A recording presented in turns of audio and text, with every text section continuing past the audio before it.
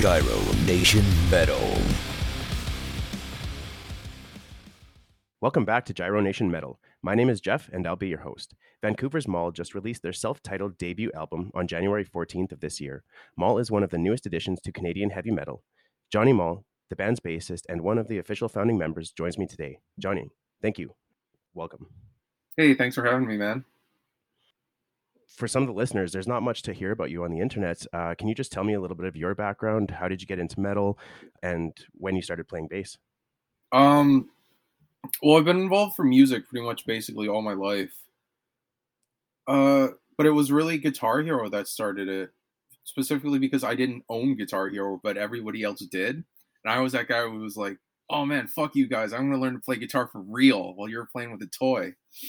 But I wasn't really enjoying playing electric guitar, and I didn't really know any bands that I could kind of get inspired by, if that makes any sense. So it was grade 11, and I think it was like the second or third day, and I'm telling Buddy, yeah, I don't really enjoy playing guitar, and he's like, why don't you try bass guitar? And I was like, what the hell's a bass guitar? And then he pulls out his Walkman, and it's like, here, check out this band. And he puts on Wrathchild by Maiden, and like not 2 seconds in, I'm like, I paused it, I was like, dude, what is that? And he's like, that's bass guitar, man. And I was like, whoa!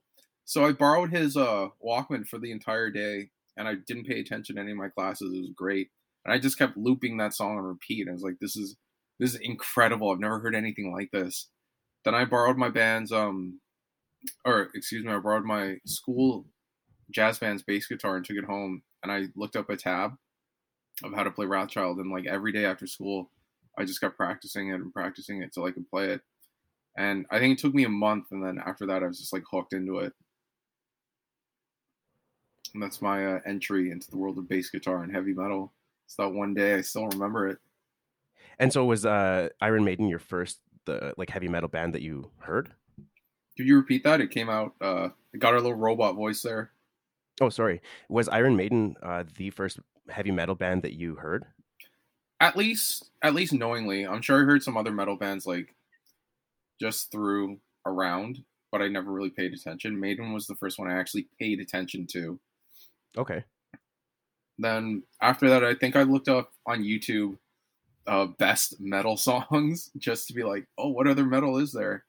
And then the next big band I got into was Ensiferum, actually, because they came to town pretty soon after I started liking metal. And they were my first metal show, and those guys rule. That's an interesting jump from Iron Maiden to Ensiferum. Yeah, kind of. I mean, the guys in Ensiferum like Iron Maiden. I talked to them on Facebook one time. Oh, cool. And yeah, they were making a meme about something about all other albums and then Ensiferum's album, and I was like, guys, you guys rule, but you're not Iron Maiden. And they responded saying, yeah, you're right, okay. So I've also read that you have a background in classical and jazz. Yeah, so I did classical trombone for 10 years, and then wow. I did jazz trombone for like 4 years at the same time, like the last 4 years. So I started off in classical and being able to read sheet music and all that, which apparently blows people away. That's where I started. My drummer as well, Eddie, he went to school for classical piano as well and drums, so he knows all this stuff. So we got a varied background. Yeah, and it seems like it definitely translates well into your music. I hope so. When you started playing the classical trombone, was that something that your parents kind of chose for you, or did you choose that? No, I chose it. A lot of things I see it and I'm like, oh, that's cool. I need to try that. Yeah, I was watching the Naked Gun movie, and at the end when the USC spoiler, by the way, for this 40-year-old movie, at the end when the bad guy falls off the edge of the stadium and gets stomped to death by the USC marching band, they're playing Louie Louie, and right in the front are all the trombones, and it's like, oh, that instrument looks cool. I want to try that.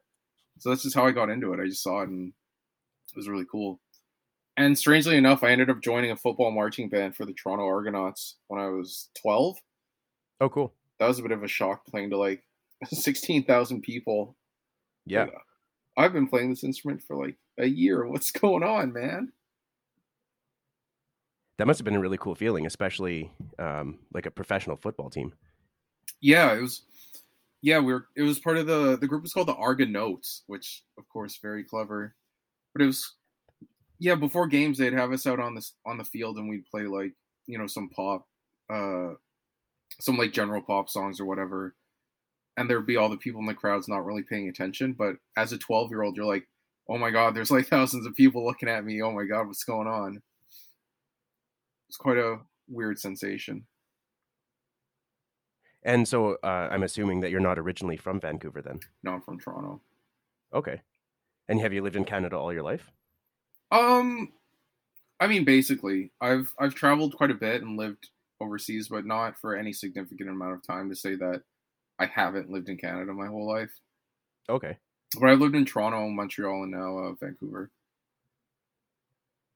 That's interesting. I've talked to a lot of people that have moved like substantial distances, and one of the things I feel that I could have done differently growing up is moved somewhere else. Like I've been born and raised in my city, so I haven't experienced the same things. Well, with Canada, if you move anywhere, it's practically a substantial distance. I mean, in Europe, if you drive for an hour, you're in another country. In Canada, if you drive for an hour, you're still in the same city. That's true. I mean, where would you want to go if you move somewhere, really? If you like where you are, then you kind of don't need to. No, that's true. And I guess it depends on like, nowadays it depends on the job and different kind of Mm-hmm. Opportunities, but it's Yeah, that's also, true. I mean, you can also take into consideration political climate, or even if you're really into sports, you can choose something like, hey, I like the Argonauts, I want to move there. Oh my But god. I just don't feel like leaving. I have no reason to. So I've never actually considered someone doing that before, like moving to another city because they like the sports team. That's kind of funny. I've seen some really weird stuff in my life, and I'm sure people do it. I'm sure they do. some people have some interesting motivations for sure. Yeah, I'm sure that's just a new one for me. And so you said you were playing for the Argonauts there at about 12 years old. So how did that feel, basically going on stage? Like you said that people were paying attention to you, but did you have like a stage fright? Did you have to psych yourself up? Okay, so it wasn't actually stage. We walked into the middle of the field, like just in the middle, so there was no stage. So kind of like And a halftime. yeah, except at the start of the game, and I was incredibly freaked out. I was like, "What am I doing here? I'm 12. These people are probably professional musicians." It turns out they weren't. Yeah, they were just electric. Like half the people were just playing tambourine. It's just I don't know how this thing came to be, but it was. And then after opening, we would just walk around the stadium and just play every time there was a first down or when there was like a break or something like that. And every time I played anything, I was very nervous. And how did you get over that? I don't think I did. I think I just did it. Judging by our conversation so far, it seems like you do kind of just jump head first. I mean, there isn't really another option if you're just put in that situation. You just kind of have to like accept it and then just power through it. It's like it's like if you're on a boat and you have seasickness, right? Like you can't leave. You just kind of have to deal with it. Like where are you gonna go? You're gonna jump in the ocean? Yeah, I guess there are worse options, that's for sure. Mm. And then Or did you have to memorize different marches and stuff, like kind oh of different yeah, performances? oh yeah, Okay. tons. Um, we had like those little marching band booklets that you can stick to the instrument, but there are a couple like Anchors Away was the one we had to know like all the way through because that's the one we played every time there's a first down. Mm-hmm. But he usually be like, okay, switch to this one, and I knew how to sight read and all that, so it wasn't really too much of a big deal to switch songs on the fly. Well, that's good. Did you guys have to march in step as well? Like I just know with like law enforcement, military, Uh, ceremonial guards, they always have to be in step. no, we didn't have to do that. So Okay. we would just move to different parts of the stadium during the game, and then just play, and then move to a different part. We wouldn't march and stuff. Like I've never actually done march and stuff. Okay. So fast forwarding a little bit, now you're in Vancouver and Maule is now becoming a thing. How did that start? Um, well, I took a break from music for a couple of years to go to college, and Okay. I was kind of done with music at the point because it's at that time I thought it was like a zero sum game. Like you throw all this money into it and then nothing comes out. Hmm. And when I went to college, because you love this when they make you introduce yourself in front of the class instead of just wanting to get through it. So they asked me why I was there, and I was like, oh, heavy metal don't pay no bills, so I'm here to, do something else. And everyone laughed, and I was like, dude, it's not a joke, man. Like, there's no money in this. So I was kind of done with it, and then I moved to Vancouver because I looked up on a Canada immigration where to go based on jobs, and everywhere it just said Vancouver, Vancouver. And I was like, oh, Vancouver, okay, it rains there all the time, so it's not gonna be super hot, so that'll be cool. Lie, it gets so hot here all the time. Like, what the hell? I thought it just rains. And then I think 1 or 2 months in, I just started getting the itch. I was like, you haven't played bass in a while, man. What's going on? You haven't written any songs in a while. What's going on? You still want to be in a band? I know you do. And I was like, fuck, man. Okay. So I looked on Craigslist, and I found an ad, or excuse me, I posted an ad on Craigslist. And at the same time, I found an ad that was basically identical to mine. And I messaged the dude, and it turned out to be Jacob. And I was like, okay, let's meet up downtown somewhere. And then I got an 8-pack. And then this is back when people still use iPods. So I was like, okay, here's my iPod song list. You can see if we're in the same bands. He's like, yeah, we're into the same bands. Like, okay. And we set up a jam. I was like, okay, I'm going to see if I can find a lead guitar player and a drummer, and we'll set up a jam, which actually ended up taking like 5 months. But yeah, it still ended up happening. So January 13th, 2017 is the first time we jammed as our old band group Summoner, which also was a Friday the 13th. So our band is founded in evil. Thank you very much. Nice. And then after that, we had member changes, but me and Jacob were the main consistent guys. Then when we were gearing up towards making our first demo, Jacob was like, hey, there's other bands named Summoner. If you Google Summoner, other people come up, so we should change our name. And everyone was like, I think that's unnecessary, but he was like adamant, we have to change it. So we all started pitching different band names. I wanted to go with Warnicorn. It's like a unicorn, but for war, because unicorns are sick. Do you know there's Scotland's hilarious? Well, it's not hilarious. It's actually badass. You just don't get it. All right, teach me. Unicorns are Scotland's national animal, which is just awesome. Number one. Number two, unicorns are sick. You know what horses do in war? Oh my god, man! Like, and you get a horse with like pretty much a magic sword attached to its head. It's just running straight through people, goring them. You have like this demon on its back. That's so cool, man. That is so metal. But the guys in the band were like, "You're right. That's too metal. We can't use that, unfortunately." And I was like, "Oh man." So we went through a couple different name ideas, and then no one really liked anybody else's ideas, really. So I was like, well, let's just use my last name then, because it's also a name for a medieval warhammer. And if anyone else is using it for licensing reasons, I can always just say, well, technically it's my name, so I can use it if I want to, blah, blah, blah. So that's how that came to be. And so did you guys shy away from that partly because of the genre of music then? What about using Warnicorn as the name? Yeah. No, they just thought it sounded stupid because the guys in my band are dumb.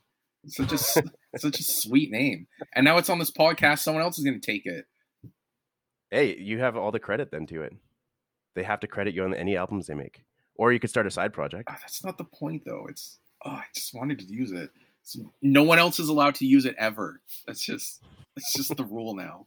With your rebrand here, you started with Summoner. Is that kind of when the nicknames kind of dropped off as well? I think it was after we released the demo. I kind of just removed them from the band page, but I honestly can't really remember when I did it, because I know our old lead guitar player James was the one who pitched Summoner, because when we first started jamming, we also didn't have a band name. And he just said Summoner, and we're like, okay. And he's like, okay, that's what it is now. It's done. I'm deciding this. It's done. We're like, yeah, okay. When I got rid of the nicknames, yeah, I still don't really remember when I did it. I usually just make them based off rhymes of people's names, and then people just look at them and be like, oh, okay. So no one's ever really into them, at least openly, because I think they actually are really into them deep down, but they just don't have the the stuff to kind of like wear it outright. But yeah, I ended up just getting rid of it for simplicity's sake. No big deal. And you mentioned earlier that you write the songs as well. Do you write like the lyrics and then all the instruments Who, for the me? band, or yeah? Oh, well, our writing process varies, right? Like, I always say inspiration strikes at the most inconvenient of times.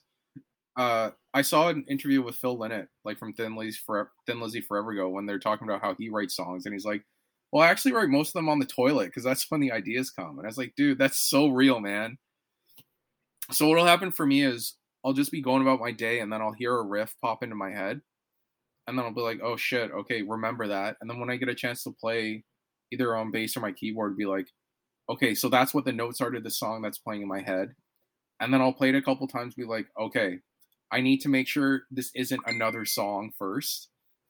And then when it isn't, I start working on it and then kind of go from there. That's if I'm doing the riffs first. Other times I'll read something or hear a phrase I really like and be like, "That'd be a sweet chorus." And then I kind of write the riffs around that chorus, and then I try and get a hook, and then I build the rest of the song around that. So that's typically how I write the songs that I pitch to the band. The other guys, they tend to do a more collaborative style where they'll have a riff, and they always do riffs first, where they have a riff and then they bring it to the band and be like, "Hey, this riff, can we build on it?" And we're like, "Yes," and then we do it, and then like, "Okay, what's the song about?" Like, we don't know. That's why I kind of think it's better to write the lyrics first. It's so much easier writing a song around lyrics than it is to write lyrics for a song. Um, yeah, that's kind of my process right there. Did you guys always know that you were going to play heavy metal, or is that something that you kind of just naturally moved into? Oh, I got the robot voice again. Did you guys always know that heavy metal is the musical direction you wanted to take? With this band, yes. As individuals, I'm not really sure. I think for your own personal taste and genre, it just kind of like clicks in. Mm-hmm. Like with music, I don't like it when people say, "Oh, you have to listen to this and you have to think about it the whole time." I think when you listen to something, it should just click right away, whether or not you like it or not. And with me, metal does that like instantly. I get that immediate click, and it's just kind of no matter what style I'm trying to play, it always ends up sounding kind of heavy metal, anyways. So I might as well just roll with it, right? Yeah. But then we have influences outside of metal too.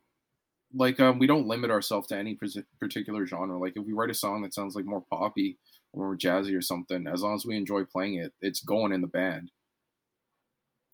I think that's all that matters. I mean, it's your music. You should enjoy it. Yeah. I mean, there's some things about certain bands. Like let's take Maiden for example. They stopped writing like really fast stuff and really driving stuff. What in 2010 or something like that? And people were like, "Oh, you can't do this. This isn't Maiden." Like, excuse me, this is what we like to write right now. Just fuck off. Yeah. So it's kind of like that. If we end up writing songs that sound non-heavy metal or something, as long as we still like them, I mean, that's the point, right? Yeah, exactly. And so what I'm hearing from you is that you generally like when bands kind of experiment with their sound. I like it when bands do and play what they want Mm-hmm. rather than like doing what they think their fans might want. Because then it's kind of like self-serving and it doesn't come off as genuine. Do you write the lyrics, like all the lyrics, or does everybody kind of No, I don't write all of them. collaboration? I'll write lyrics for songs, and if the lyrics flow quite well, we'll pretty much use them. But because I'm not the singer, I would give the lyrics to Jake and be like, "Hey, here's the lyrics for the song. Change them if you want, but this is what the song's about." So like I consider songs to be like stories.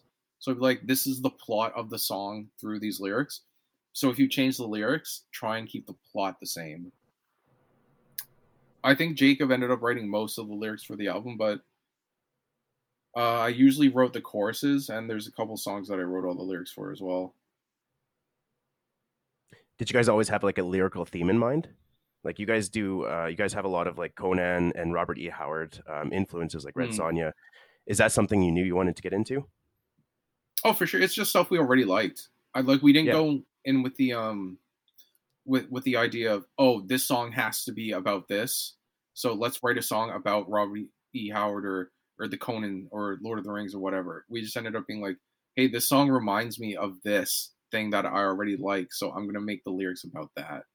So that's how we go about that. So then your lyrical theme might change over time with your subsequent albums. Oh yeah, it changes per song.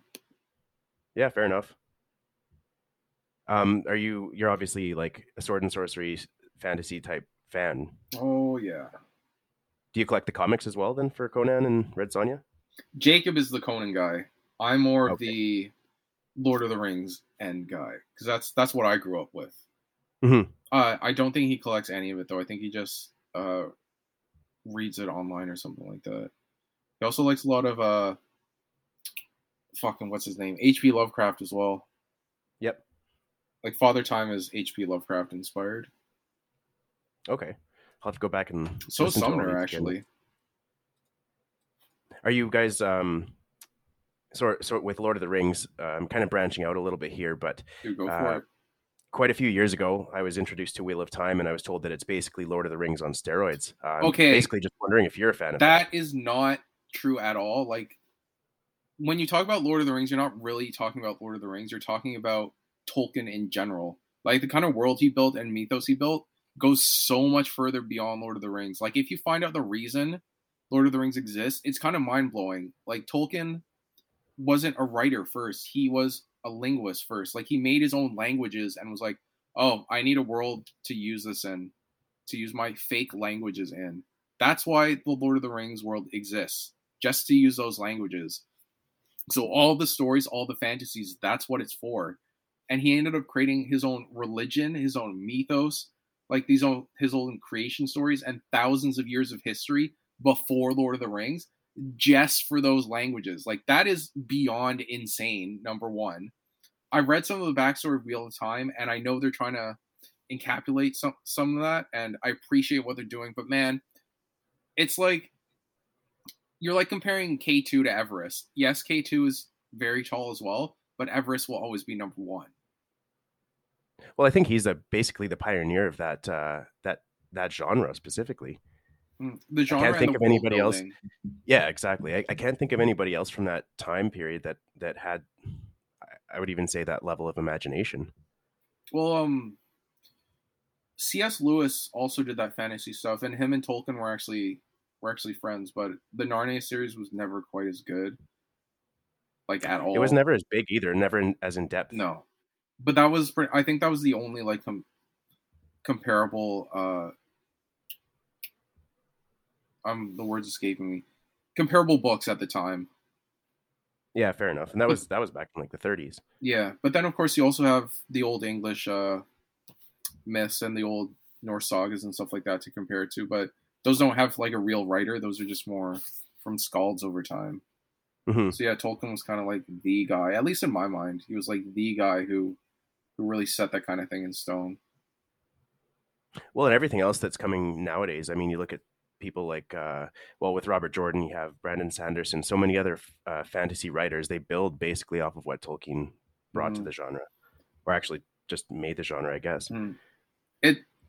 I just like the way Tolkien went about it first, because these people have a story to tell first. Tolkien was like, I need a world to build for my language. So he made everything kind of make sense from there. The Dune series is a lot like that too.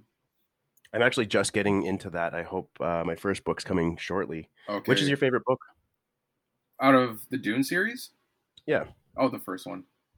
Okay. Yeah, it is the first on my list, so that's good. I don't really want to explain why, because it'll be a spoiler if I tell you, and I think even saying that is a spoiler.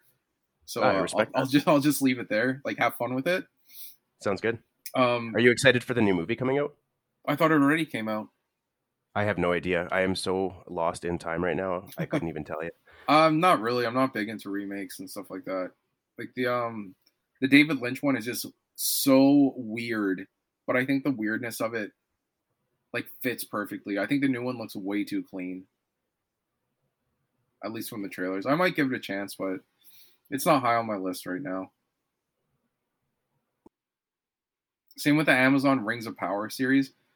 Oh, I'm not excited for that. It's just gonna be bad. Like the Hobbit movies were just plain awful, number one, and then Amazon is doing a whole series based off this. I do not think they're going to respect the source material at all. I think this is going to be an obvious cash grab, and I think it's going to be terrible. Well, I mean, to split The Hobbit from one book into three 3-hour movies was pretty ridiculous to begin with. I still And like then the Rankin Bass or whatever it is, the old animated Hobbit. I like that one I thought that one was really good. From like I surprisingly have 1978 not or seen something like that. So with this Rings of Power, is it supposed to be bringing that source material to Lord of the Rings, essentially? So it's supposed to cover the Second Age when Sauron went under the guise of Anatar, like the bringer of gifts, when he went around giving all the rings of power out, like 9 for the men, 7 for the dwarves, 3 for the elves, and all that. So it's supposed to cover stories through that time, I think. But I honestly have no idea what they're doing, what their plan is, and how they're gonna respect the source material. So we'll have to see, but my hopes are not high. Well, if I'm banking on them changing anything, I could just look at the Wheel of Time and how they adapted the series to the television series, and it is quite different. Same idea, but a lot of differences. So I bet you there's going to be a lot of changes. Yeah, there's definitely going to be. I haven't actually watched the Wheel of Time series or gotten too big into it. I know the general gist of the story, but how there's different ages and each one's represented by the spoke of a wheel in a never-ending cycle. And then there's one dude who wants to break the wheel to end the cycle, and then the Wheel of Time actually takes place on our Earth. Like the world we're living in now is actually the past of that world, which I think was cool. And then something with magic, only women can use magic because if guys do it, they'll go crazy or something like that, which is an interesting concept. I should get more into Wheel of Time. It's pretty good. Like my experience with the books, I mean, the first few books were great, and then it kind of drags out. And then you started to notice when Robert Jordan was getting sick, like the writing just wasn't as good. But if you plug through all the books, Brandon Sanderson came back and just did an incredible job of finishing things up. I think he did things very well. When we're talking about the TV show, there were definitely some things I didn't enjoy, but to translate that series into TV, I think it would be very, very difficult to keep it 100% true to the source material. Isn't Wheel of Time like 14 books or something like that? Like a ton of books? Yeah, it's ridiculous. Yeah, so if they were going to do this series, it's going to take them, what, like 20 years? I think they're going to kind of do what they did with Game of Thrones and start where they started bringing in, I guess, aspects of different books into the season. So they're going to do the Game of Thrones thing and just make it awful. I hope they don't fuck it up. I really hope they don't fuck it up. Dude, you just said they're going to do the Game of Thrones thing. What do you think is going to happen? I have hope, though. I do have hope because I didn't mind the first. Actually, I'll change that. I really enjoyed the first season, but I also had to separate it from some of the source material. So there's two different paths there. I guess you have to view it as two different versions of Wheel of Time. Then you have the OG Wheel of Time, which is the book series, and then you have the Wheel of Time live action series, and you just have to separate them and stop comparing them, I guess, if you really want to enjoy it, the full experience. But then I don't like doing that. I always like comparing to the source material. Yeah, and there's definitely stuff that they added that they probably shouldn't have, or just could have gotten away from. Yeah, exactly. But overall, I enjoyed it. It's a good series, I think, so far. Okay. I don't know what season 2 is going to be like, but who knows? Do you know when it comes out? The first season is out. I think the next season is coming out. Oh shit, it's already 2022. So this year sometime. The last one came out. What was it? It was 8 episodes. The first 3 were released instantly, and then you had to watch one per week, which I thought was great. It gave me a little bit of a chance to digest the episode, kind of see what I liked, what I didn't. It also gave me a chance to get the wife into it, which was great. Oh, nice. And then they just released the last episode just before Christmas, so I think probably around the same time this year. Yeah, like an end of the year type of thing. November, October release. Yeah, right on. So I'm really cool. I'm really shitty with transition material here. I do want to go back into music here for a moment. I read in a previous interview. Yeah, right on, man. Your album was called Paid in Blood at first. Was that like a working title, or was that something that was just? It was a working title. Yeah, it's the chorus. It's the chorus of our title track, and we're like, okay, let's just use this as the working title for right now. so we Mhm. can lump all the like all the because when we got the album done and sent to us, there was like 3 different versions of it. Uh, whether it was going to be sent to the CD for digital or for vinyl pressing. So we just put it all in one lump called Paid in. These are all the Paid in Blood files. So we'll just keep that over here, and we can have other files over here. So it's just for convenience sake. Okay, cool. And so Yeah. you guys spent a little bit of time waiting for the album to be finished. Oh, dude, we spent forever waiting. It took so long. Like we finished recording and got everything mastered and done. I think in like April 2020. Yeah. So we were in post production hell for forever, just trying to get art done so we could make the EPK and then start sending it out to labels and stuff like that. Like it straight up took, I think, a year just to get the art done. That sucked, man. It's like every day I was like, "Is this gonna be done yet? We have the songs. Weren't we doing anything with this? Let's start doing stuff with this." So was the delay in art due to not being able to find someone, or was because I know you had Dave Levi Holland on Hmm. board for that. Was it difficult to find somebody, or It was was the he just design first. kind of Jacob okay? Jacob pitched the design for the art, and I was like, "Okay, let's get this done." And then he had it done, and he was like, "Dead set, we're doing this 100%." And then he started showing it to people, and they were like, "Yo, this is terrible." And and then me and the rest of the band were like, "Yeah, man, we just didn't want to tell you because yeah." So I was like, "Okay, I have a sketch of a design I want to do. I will get this done. I will get this done. This will be the art we can release." And then everyone was like, "Yes, let's do it." So I messaged me and Daniel, the ex-lead guitar player, messaged one of his buddies down in Argentina, and Hmm. he did some art for us, and I thought it was really good. And I pitched it to the band, and they're like, "Okay, it's really good." I was like, "Sweet, I'll start making the EPK, and then we can start sending this out." And then like, excuse me, then like 2 weeks later, Jacob's like, "Oh, by the way, I actually hate the art." I was like, "What the fuck, man? Come on, let's get this done." And then he was just like, "No, we're not using it." I was like, "Oh fuck, okay then." We just argued for like a month about it. And I was like, "Okay then, instead of just saying you don't like it, do what I did and give an alternate and get something else done instead." So he basically had Dave Levy Holland just redraw it or redo it, and I was like, "Okay, let's use it." And then that was it. And once you got Dave on board, like, was he pretty easy to work with? What did you guys provide him? Oh, I drew a sketch on a piece of paper and then took a photo of it, and then we sent it to him.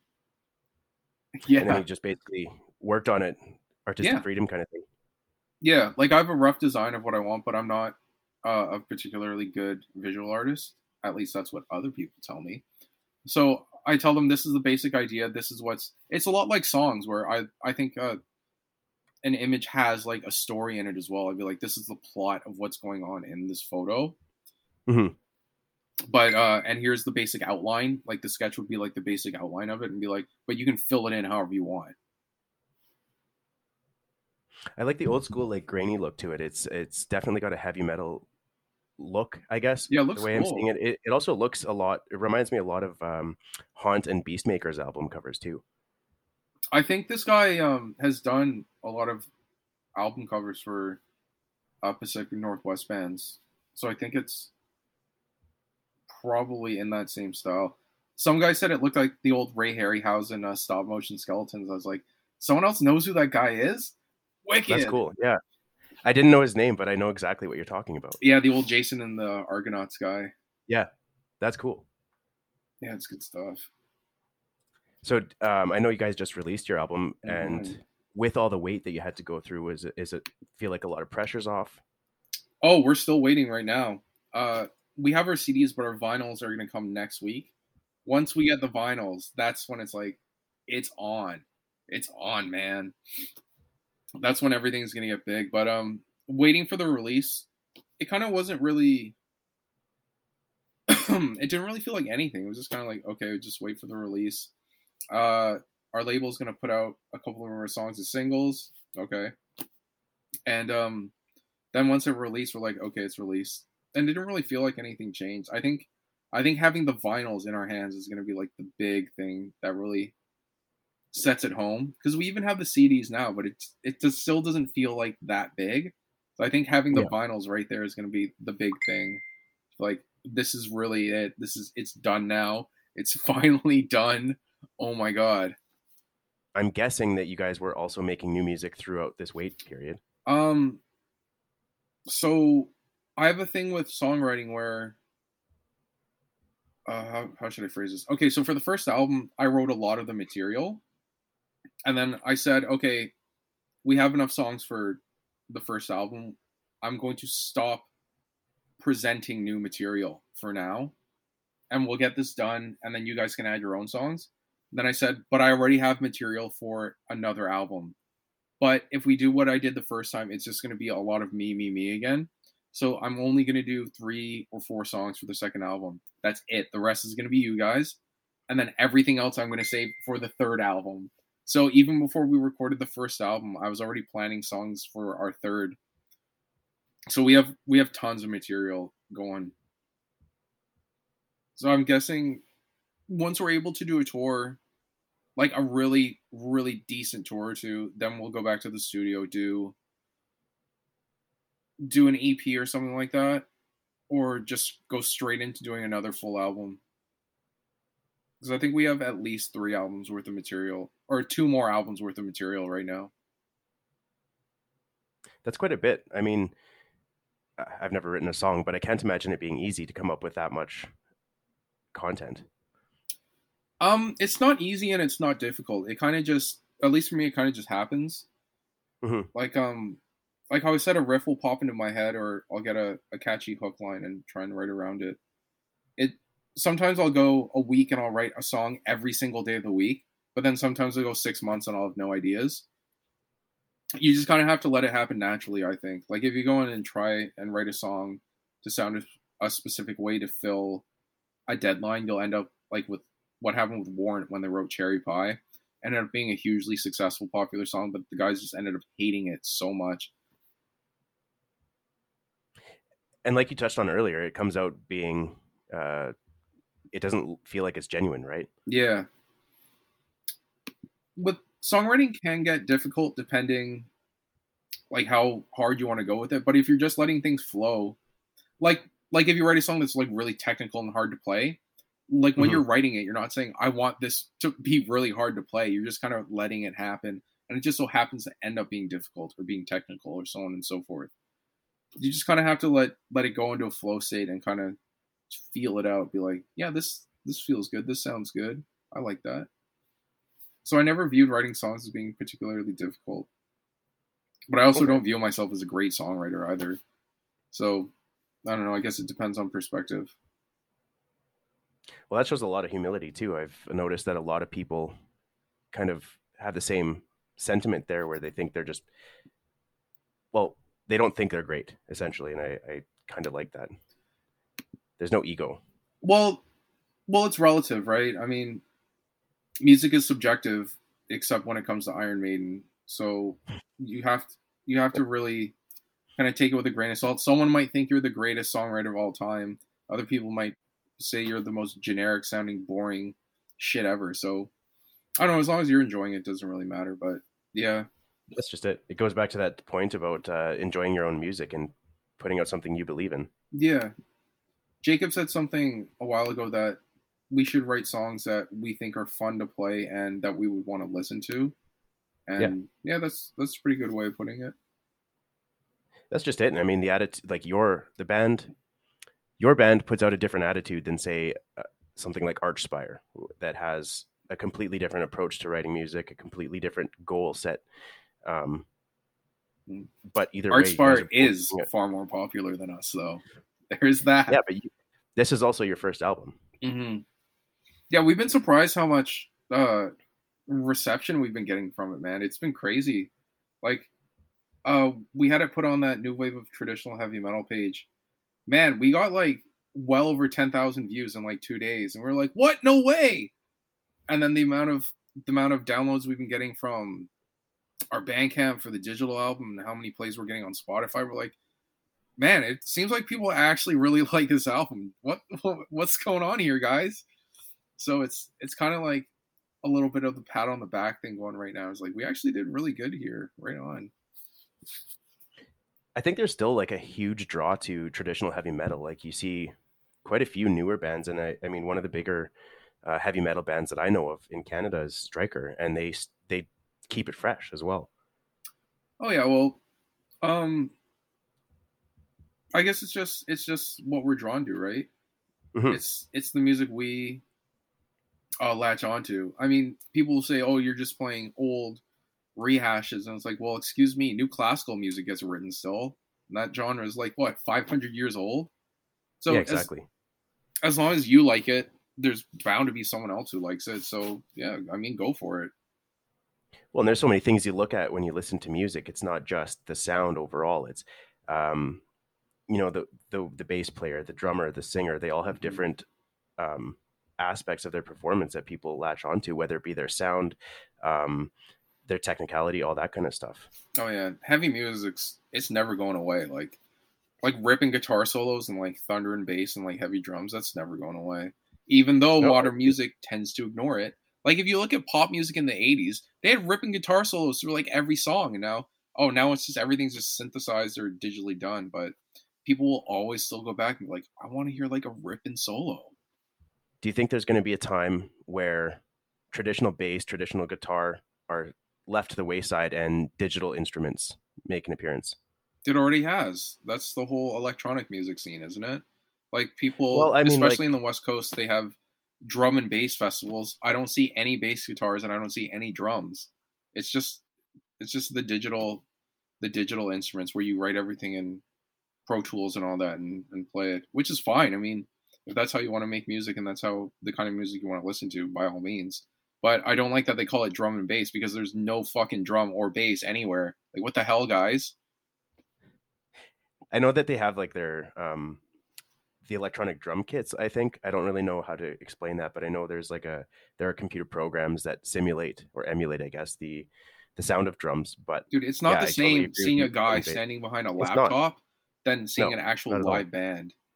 Oh, and he waves his hand a little bit, puts his earphones on. Like Yeah, it's that's not like that what is exciting. that? That's nothing. You're saying it's drum and bass show. Where is the drum? Where is the bass? Like where are the actual instruments named after what you're listening to? I don't get it. Like what the hell? Well, I mean, I don't want to take too big of a shot at it because like the rave and electronic scene, but a lot of people who go to those shows are just so fucking high on the dirtiest of drugs all the time. It's like that's kind of why I never got into those genres. It's like if you have to be that high to enjoy the music, it's probably not that good, at least to That's me. actually kind of how I got out of the electronic scene. I used to go to quite a few electronic shows back in the day, and I loved it. But then just like I didn't do drugs, so when I would sit around and see people just high out of their mind, Mm-hmm. and I realized that they weren't really there for the show. Mm-hmm. It really bothered me, and that's when I started just leaving. And then I was a little bit later introduced into like metal, Mm-hmm. and I started seeing the effort and the level of skill that these guys had, and I was just hooked. Oh yeah, yeah. It's just nothing. Nothing beats the live show, man. A laptop will never beat the real thing. No, it's a totally different feeling too, because like you can sit there, you watch people perform, Mm-hmm. whereas the laptop guy, he's just standing there. Again, he's maybe waving his arms a little bit, whatever. Like how But much does he actually add being there? I've been to some shows where there's a lot of good mixing, and it seems like there's good mixing, at least. I can't prove it, but then there's been some other shows where I'm like, this is just your album pushing, like you push play on your album, that's it. Yeah. If it's what people want, if that's what people want though, then that's what they'll want. Like I used to be really sour about this kind of stuff when I was younger, about Yep. how like you go around, oh, that's not real music, that's just mass produced this and that. But as I got older, I just really stopped caring about it. It's like, man, if that's what people want to listen to, like why does that bother me? That's not going to make me stop doing what I want to do. Yeah, exactly. And so people get really hung up on that kind of thing of other people liking genres they're not playing in. Like another musician I worked with at a job I had he was really sour about that. It's like, man, he was talking about like Rebecca Black or something like that. It's like, oh, she gets a record deal and I don't. And I was like, who cares, man? Like, who cares? Are the people listening to that going to be people who would listen to you anyways? Like, what's the big? Are you gonna stop doing music because she's more popular than you?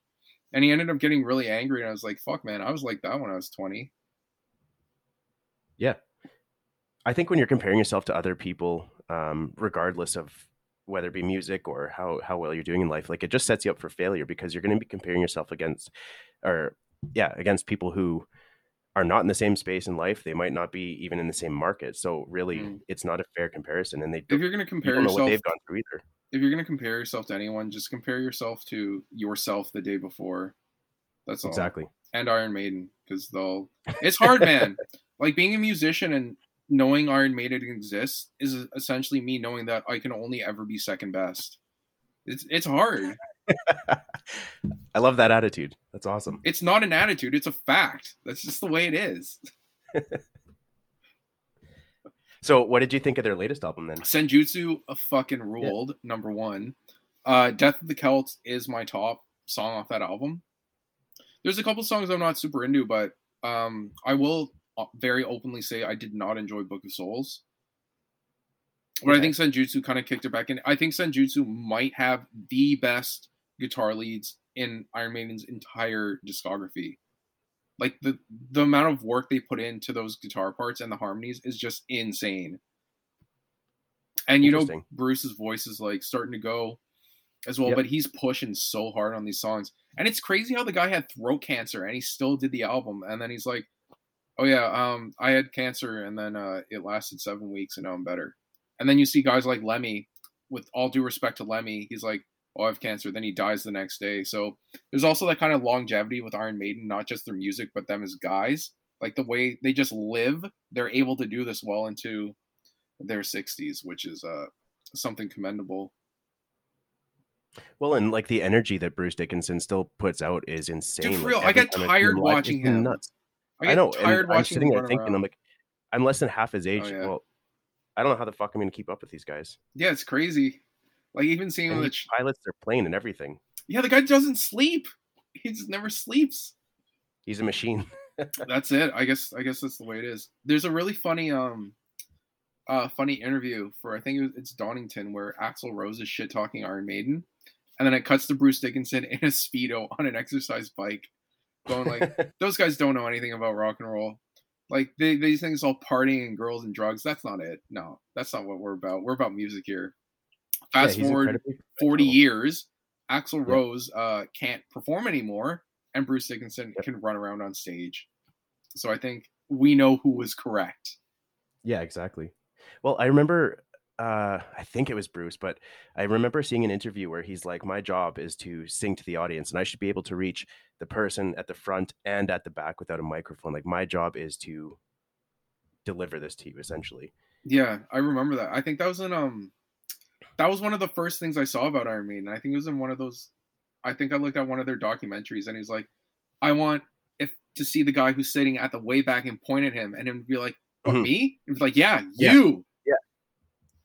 Yeah. This is great. That and the guy's just insane. Like, number one, I don't know why I talk like that. Anyways, he goes to Sarajevo, where there's a war going on, to play a cover set at some guy's wedding in a bar.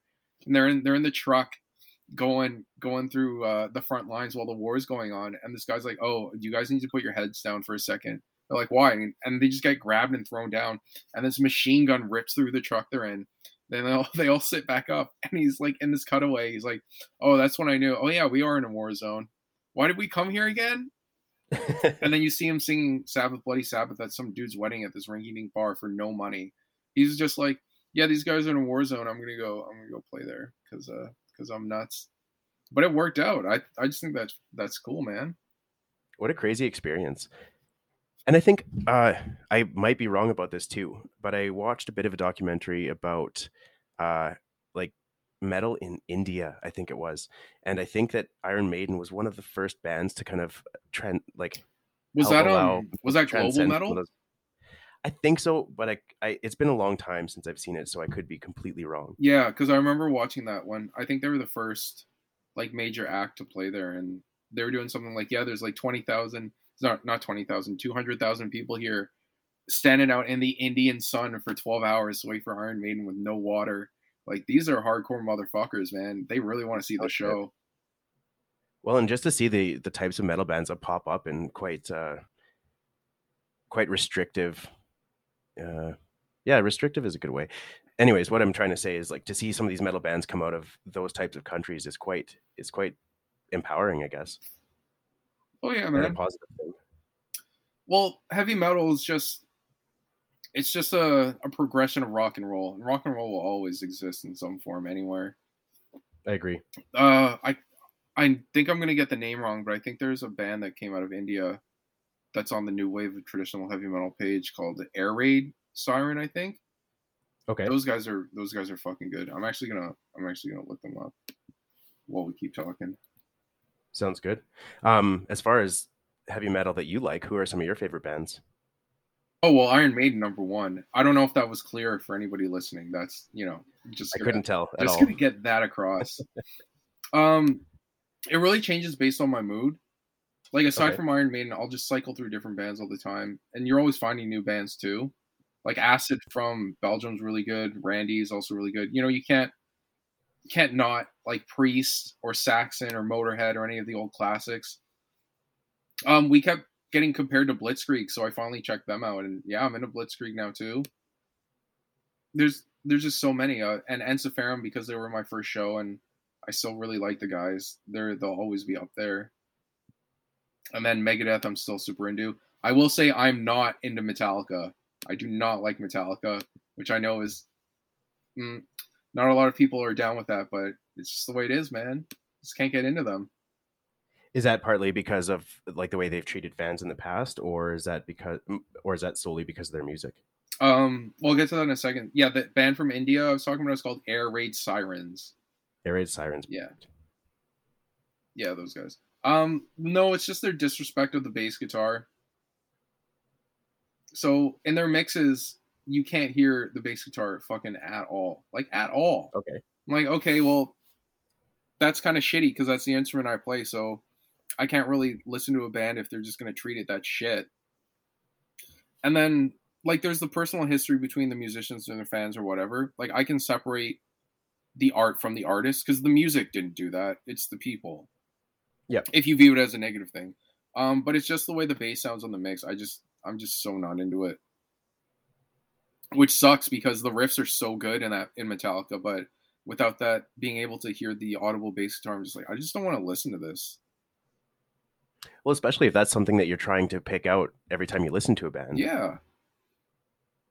Do you think that if they did increase, I don't know how to say this, but increase the volume, I guess, or the input from the bass, that you might change your mind? Or is because people made fan albums of And Justice for All called Injustice for Jason, where they actually turn the bass guitar on, and it sounds fucking amazing. It rips. Oh, really? Yeah. You can go to YouTube and look up And Justice for Jason, and it's And Justice for All with actual audible bass guitar, and it sounds so good. So if I do listen to it, I have to crank like a bass booster or something. Like, okay, now this band is listenable for me. That's a really cool idea. Yeah, and then you compare that to Megadeth, which they're often compared side by side. Dave Mustaine, the biggest fucking ego on the planet. How come I can hear bass guitar in his band? How come it's loud and proud, but in fucking Metallica you can't hear jack shit? It doesn't make any sense. I wonder why that criticism hasn't been brought up more. I mean, it's obviously nobody cares about bass guitar. It's a background instrument, so no one really cares. But then, by that logic, couldn't you say that like most instruments are background instruments? Not really. I mean,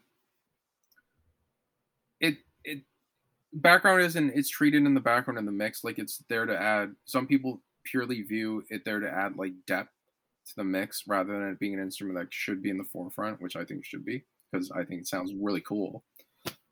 And then it's never generally as loud. Like drums and vocals are always going to be so loud, and then you have the egos of guitar players. So it's the oft forgotten and the oft disrespected instrument. Like if you watch Metalocalypse, like they rip on the bass guitar all the time, which most of the time it is true what they're saying. It also is hilarious, but it's like, are you the bass player? Shouldn't you be loading the gear? Oh, so much of that. But yeah, it's just It's just something that no one really talks about. But that's why I can never get into Metallica. It's just it's too much of that. And they had one of the best bass players ever. They had Cliff Burton, and I can barely hear him on anything. On anything. Like everyone's like, okay, For Whom the Bell Tolls, you can hear him do his little solo, and you're like, okay, that rips. Pulling Teeth, you can hear him quite well, and then On Orion, and that's like it. What about all the other songs he wrote? Ugh, it's disappointing. They're disappointing. That's what they are to me. Disappointing. So it like, obviously your band doesn't have that same sound to it, but if you were to put in that much work and effort and then have the instrument kind of drowned out, would you feel that the work was worth it? It's interesting that you say that. From the mixes I got, or the mastering I got from our album, I wasn't actually satisfied with how the bass guitar sounded. I thought it was, in this case, pushed in the background quite a bit. Like, once it's been uploaded, I've been listening to it through other mediums, the sound isn't as bad as I thought it was, or isn't as low in the mix as I thought it was, but I did want it louder. But up until the release, I was like, I hate this album. Like, I straight up hate it. Like, I did not think it was worth it because I couldn't hear myself the way I wanted to. And I think that isn't just a me thing. I think that's with everybody. If you don't sound the way you want to on your work, or you're not represented the way you want to, it's never going to be as satisfying, right? Yeah, totally. But now that it's out and I can actually hear it, I still think it should be considerably louder with a lot more mids pumped. But it's not as bad as I thought. It's actually quite good.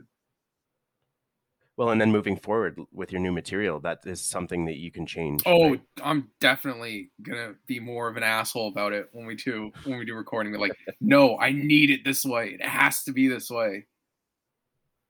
I don't know if that's being an asshole, man. I think that's just the way you want your music to sound. I think that's a great attitude. Well, let's say correct. aggressive or abrasive about it then. That's fair, but you guys seem to work well as a band. Like you were talking earlier about how you all take on writing the songs and creating the music itself. It's not just one or two people. Well, how shitty would it be to be in a band where someone's like, "Oh yeah, welcome to the band. You can't write anything. Have fun." Yeah, no shit. Yeah, so it's like you're saying here's a song, play it. You might as well just hire like studio session musicians. artists. Yeah. There's a point when if you need to replace a member, we're like, oh well, our album's done, so we can't really change a lot. But going forward, you can write whatever you want. Like when I pitch riffs, because I'm the rhythm player, basically. I play bass guitar. So I'd be like, hey, you guys with the melody instruments can play literally whatever you want over that. Just do whatever, as long as you harmonize it. Because we have two guitar players. So come on, let's go, guys. Harmonize. But you can write whatever you want. So there's always that level of openness, you know? And that gives a lot more experimentation with what you're doing, too. Yeah, exactly. It creates a way more positive, I don't want to call it a work environment. I don't necessarily think that making music should be considered work if you're enjoying it. However, it is a work environment, is hard though, work. Yeah. That's just it. But it's to have these people collaborating and feeling like they're valued. It's definitely going to come. The result is going to be better music. Oh yeah, for sure. It is definitely a work environment, though. Like I am dead set in the idea that if you want your band to be successful, you have to treat it like a business. Because that's what it is, right? You're not, unless you're doing this purely for charity or like you're a bunch of dudes doing a cover band, a couple times a year, then if you're putting out music, it is a business. You got to treat it like one. Like you can't being professional doesn't mean you can't have fun. Oh yeah, right? for sure. Oh, 100%. It's just you need to, I don't know, you need to be serious about it sometimes. And sometimes do think of it as work, being like, okay, we're doing this for fun, but we still have deadlines we need to meet. We still need to get certain things done by certain dates. We still need to be professional about things. We still need to make sure we're not overspending or being like drunk all the time at band practice or whatever. Yeah, exactly. Yeah, you just got to take it seriously, I guess you should say. If it's something you really want to do, you should be serious about it. I think that should carry over to anything you really want to do. Doesn't mean you can't have fun. Yeah, exactly. So with your music, if people are looking to find it, where is the best place for them, for you guys, if that makes sense? It depends. If you're just looking to stream it, you can find it on Spotify or on YouTube for free. I think you can stream it off our Bandcamp as well. If you want to buy digitally, it's maule.bandcamp.com. If you want to buy a hard copy, like a CD or vinyl, you can also order it off our Bandcamp if you are not in Canada. In Canada, you have to order it from us direct. Like the way our distribution deal is, our label Gates of Hell has worldwide distribution except for Canada. We get Canada. So if you want to order it in Canada, you can send us an email at maulethefirstalbum@gmail.com, and we will sort your order and get the shipping right, and then send you a CD and a vinyl if you want one. Awesome. I appreciate the chat. Thank you so much for joining me today and spending this time with me. Yeah, no worries, buddy. I hope to have you guys on in the future. Yeah, thanks for having me, man. It was pretty tight. It's for my second podcast ever. It's right on. Which was your first? After our demo came out, these dudes just went up and talked to me after, showed me like, hey, we have a podcast we do out of an old butcher shop. Do you want to go? And I was like, yeah, okay. And we talked about music for like 10 minutes, and then they went on this political rant that they kept asking me questions about. And I was like, yeah, I'm here with my band. My band does not have a political stance aside from heavy metal. And they're like, yeah, but what do you think about this? And I was like, I think my band doesn't have a political stance on this issue. I think my band likes to play music. So, yeah, but what do you think about this? And I just kept answering that for like 50 minutes. And then I eventually just stopped paying attention to what they're saying until they asked me music questions, which I don't think really happened again. Do you remember the name of the podcast? Something idiot something. Like they had the name idiot or stupid in the name, which I guess I should have read before I went because it would have made a lot more sense. But yeah, it was out of some old like meat locker or something. It was really weird. Thank you for tuning in, and we will see you next time on Gyro Nation Metal. Please don't forget to like, share, and subscribe. The podcast can be found on Twitter, Instagram, and Facebook. If you would like to support this podcast, please consider checking out my Patreon. Thank you.